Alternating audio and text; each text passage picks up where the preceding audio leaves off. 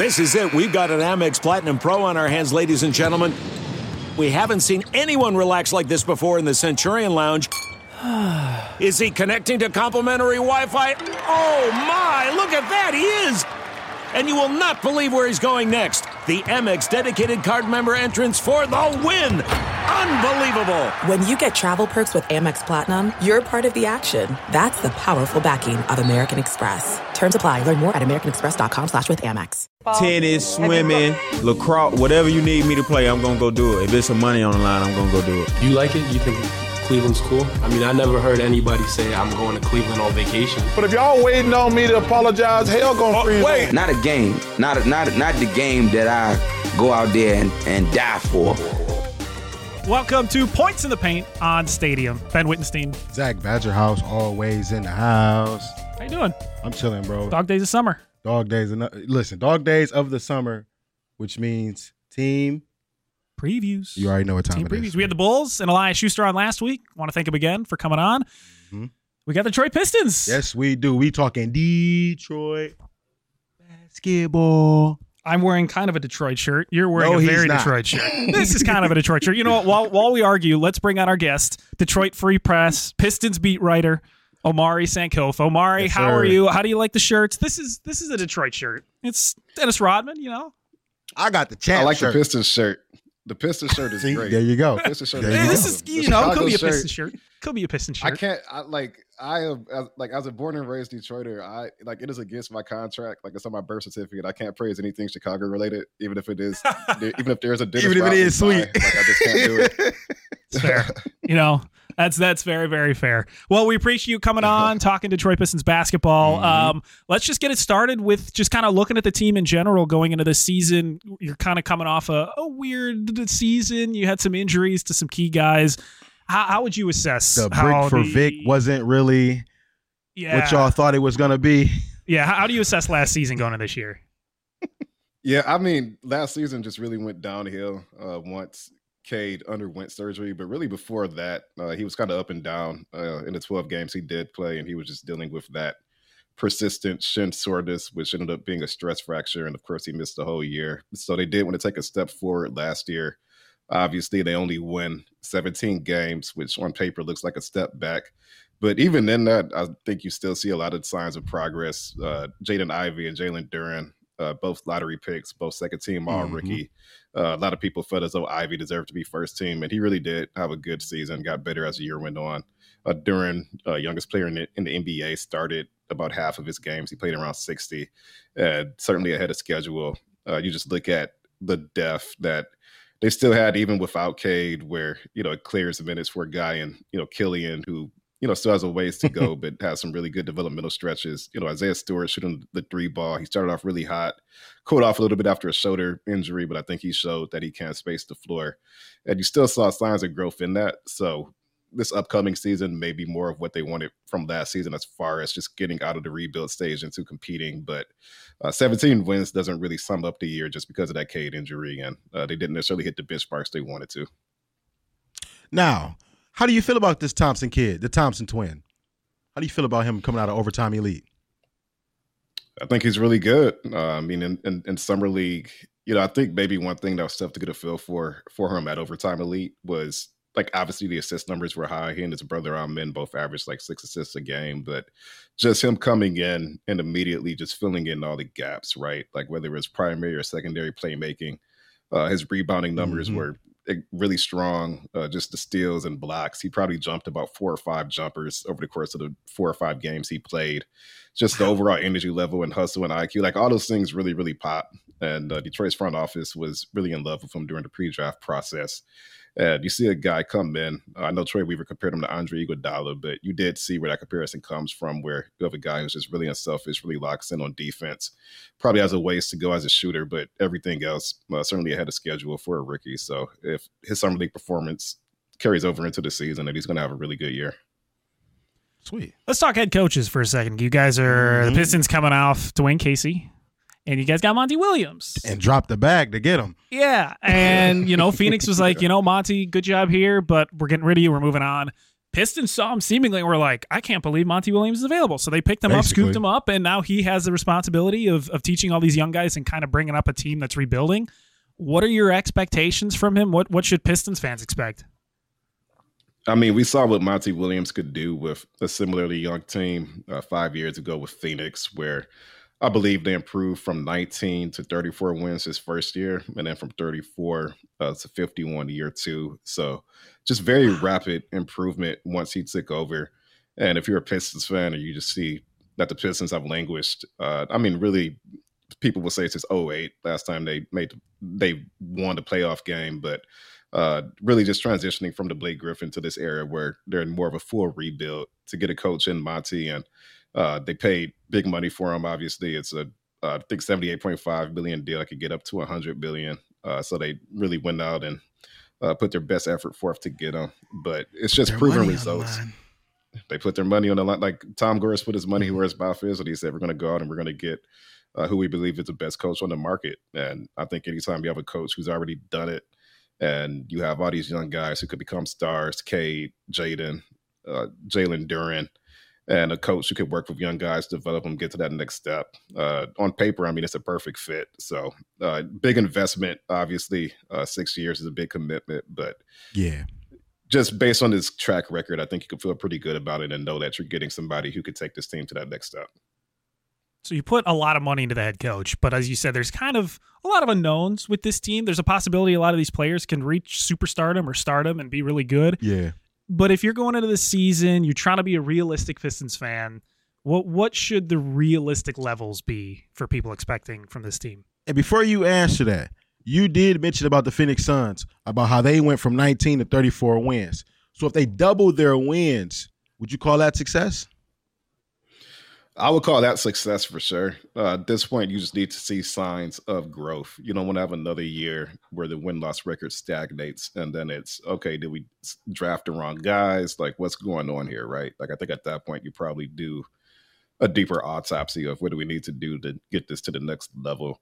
But if Monty cracks the 30-win threshold, I think that would be substantial progress for this team coming off of a 17-win season. And on top of that, you just look around the league. I mean, the parity around the NBA right now is just absolutely insane. It's tough to be a rebuilding team when you have, I mean, probably 21, 22 teams with legitimate playoff aspirations. So yes. 30 wins, that may not, I don't know if Pistons fans would see 30 wins and say, like, I'm happy about that. But if you could get cracked 30, they're competing every night. You look at the net rating at the end of the year, and there's just clear markers of this team moving forward, then I think that's something you could be happy about. Obviously, with a team this young, you could assume that they're going to continue to go on that upward trajectory. So, I mean, yeah, if you get to 34 wins, I think that's a knockout after a 17-win season.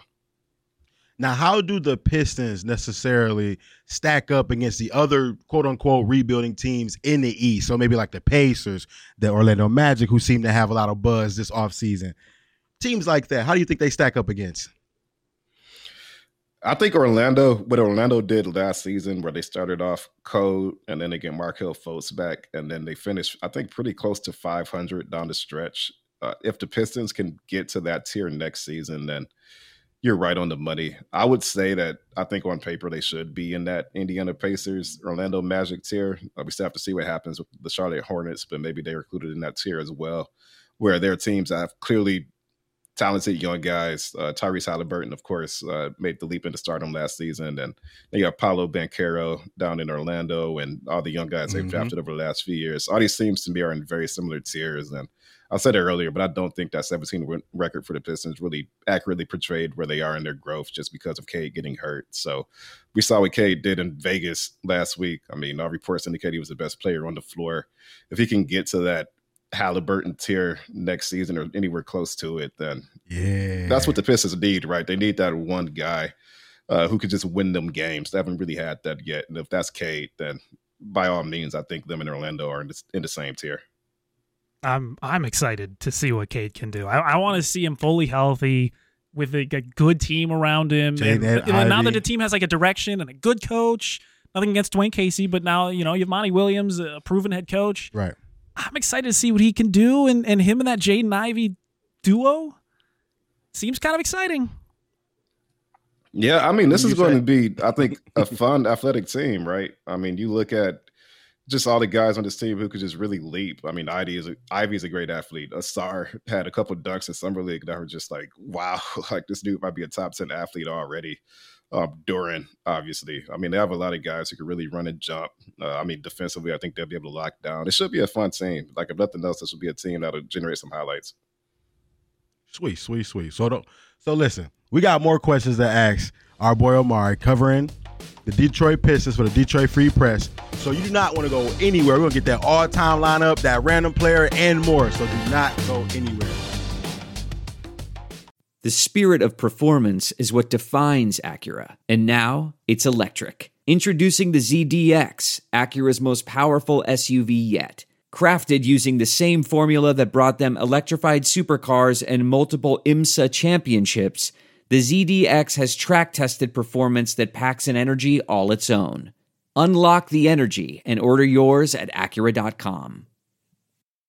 Welcome back. 2 Points in the Paint, the show. Yes. Zach Badgerhouse. Ben Wittenstein. And we're back. We got our main mans.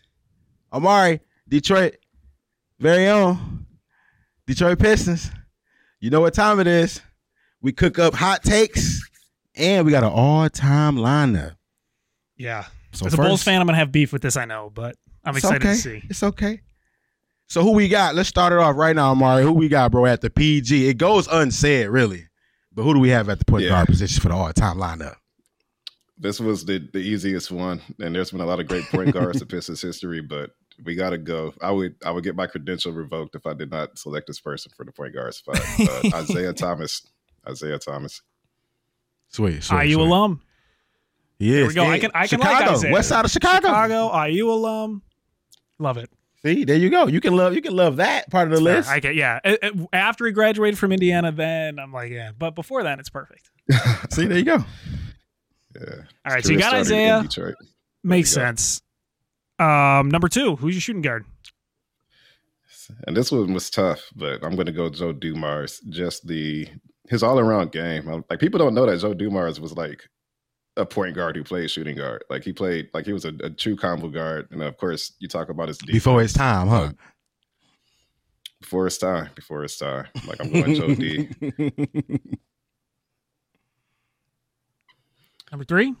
Okay, let's go with number 3. Who you got at the 3? So this is where it starts to get a little controversial, but I went Grant Hill. At the 3. I mean, his time in Detroit. He didn't retire in Detroit. He didn't retire in Detroit. No, he did not. But I think you get a little bit of leeway when you do like an all-time list, right? Like, you could say, oh yeah, like, did he finish his career in Detroit? No, but he was a dog when he was in Detroit. And, you know, if it weren't for the injuries, I mean, we're talking about a guy who could have been like top 30, top 40 all time if he had just maintained that trajectory. But I was thinking about this team in terms of like, how do the pieces fit together? And with Grant Hill, you get a little bit of everything, okay. Right? I like that. That you know what I also love about Grant Hill? Every time I see him in a Pistons jersey, it's that awesome teal jersey with the horse flame. Like, it's that's the best jersey. Pistons jersey. I always picture Grant Hill in that jersey. The teal jerseys I don't know why they're so divisive in Detroit. I think a lot of it is just they're sandwiched in between the going to work and the bad boys. So people just associate that era with just like a weaker era for Pistons basketball. But removed from all of that, it was a little rough. But the jersey is fire, though. The jersey is fire. Like, we should all, regardless of the quality of basketball on the court, we should all be able to agree that those are great jerseys. Yeah. I 100% agree. All right, number 4. There we go. Who's your guy? Yeah. Number 4, Dennis Rodman. A very the worm, bad if you boy will. Team. The worm. Yeah, very bad boys heavy team, but I mean, just one of the greatest rebounders of all time, if not the greatest. It's probably him and Moses Malone at the top of that list. Just defense. This way, Clank. This way. Now, I think for the person playing the 5, I thought you would have showed some love to the 04 team. No love for the 04 team. No love for the Fitter Fro. So who's going to be the number 5? I did really like, this was like 1A and 1B for that. Like, Ben Wallace would have been an excellent pick there. So absolutely no disrespect at all because it was really close. But I'm going old school. I'm going Bob Lanier. Old school. Yeah, old school. Oh, Bob Lanier. That is that is old. That's like my dad old. Yeah. Oh, same here. Look at them numbers though. Yeah, I mean, come on, 20 and 10 for his career. Man. You know, if you're ranking top 5 Pistons of all time, I think he's on that, top 5 if you just look at overall output. So I had to go Bob Lanier. Easy. I like it. I love it. If you disagree, don't tweet at us. Tweet at Omar. Tweet at Omar. Tweet at them. All right, tweet at so, them. Tweet at us. That's fine. We'll take the brunt. So we're gonna ask every guest this. You're no different for this. Name a random player from the Detroit Pistons. This is naming some dudes time. Yeah, I went with a player that, I mean, if you're naming random players, I don't know how many would name this guy. I went Walker Russell Jr. Like he joined the Pistons, I believe, later. That sounds like my math teacher name or something. Yeah, he came in. He spent some time in the G League. He came in and played for the Pistons during that 2012 season. And he had some good games. Like that was a weird era for Pistons basketball when you're like transitioning out of the going to work era. So I don't know how many people were like watching every game, but I was watching every game because I was in high school and I had nothing else better to do but to just watch Pistons basketball. And that's funny. I want to say he probably played. I couldn't even tell how many games he played for him that season. Maybe around 40 or 50. But I guarantee you, if you're naming random players for this team, like I was going for like the rarity score. The ultimate most random. You had the immaculate grid on your head. You had to get under 1%. Exactly. There you go. Under 0.1%. I love it. All right, to finish this off, you know how we do, Chief. Your hottest take could be good or bad for the Detroit Pistons this upcoming season. What's going to be the hottest take for them? See, I'm bad at hot takes. I don't know how hot this take actually is, but I went Cade Cunningham wins most improved. He hasn't played a lot of basketball in his first 2 seasons, and especially if the Pistons make a legitimate improvement next year, I could just see him gaining that hype. And it seems like most improved, I think the spirit of the word is more so like role player that people didn't have expectations for makes that leap. Right. But then John Morant won it a few years ago, and now it's like, okay, so like a number 1, number 2 pick can win it. So maybe that makes it less hot. I don't know, but I do think he'll be in the discussion, and I do think that he has the skill, the talent, everything you need to really make a leap and put himself on the map. Have you enjoyed what you've seen so far from him this summer? I know you've seen like probably highlights and things from like Team USA. Have you liked what you've seen? I do. I mean, you see that, and then also talk to him at Summer League a little bit, and I like what I've seen so far. It's just last 9 months have been a lot of rehab for him, just getting ready for the season. But all indications are that he's healthy. He's ready to go. Obviously, you go on the court with the USA team, and you're the best player. That only bodes well. So I think he's ready. I think he'll be good next year. Now, I don't know if this is another hot take, but Cade Cunningham, are we going to be talking about him before February as a potential All-Star? Now, he threw it at you like that, not me. I think that depends entirely on how good the Pistons are. If they're just completely out of the playoff race at that point, just the way voters tend to vote, I just don't see Cade getting that type of attention unless he's just having like an absolutely insane year. But with that being said, I think it just depends on how good the Pistons are. If they are within striking distance of a play-in spot, I do think Cade would be in that discussion in February. At least a coach decision, right? Yeah, I mean, it may come down to that, but you look at, Trae Young a few years ago, like we always see a young guard kind of up and coming insert themselves into that discussion. So, I mean, Cade has everything going for him to be that player this season. The Pistons have to be good, but on paper, I don't see why he wouldn't be able to have his name in that discussion if we're talking Pistons having like 25 wins by February. Nice. Love it. All right, Omari, appreciate you coming on, talking Pistons. Yes, sir. Let the people know where they can find your stuff, where they can find you on social media. No, thanks for having me as always. You can find me on Twitter at my first and last name, OMARISANKOFA. And of course, all of my stuff is on freep.com, FREEP. Awesome. Nice. Detroit Free Press, baby. Detroit Pistons beat writer. Omari Sankofa, appreciate you joining us. Thanks for having me. coming up. We got D-Wade versus Paul Pierce. So don't go anywhere. We'll be right back after the break.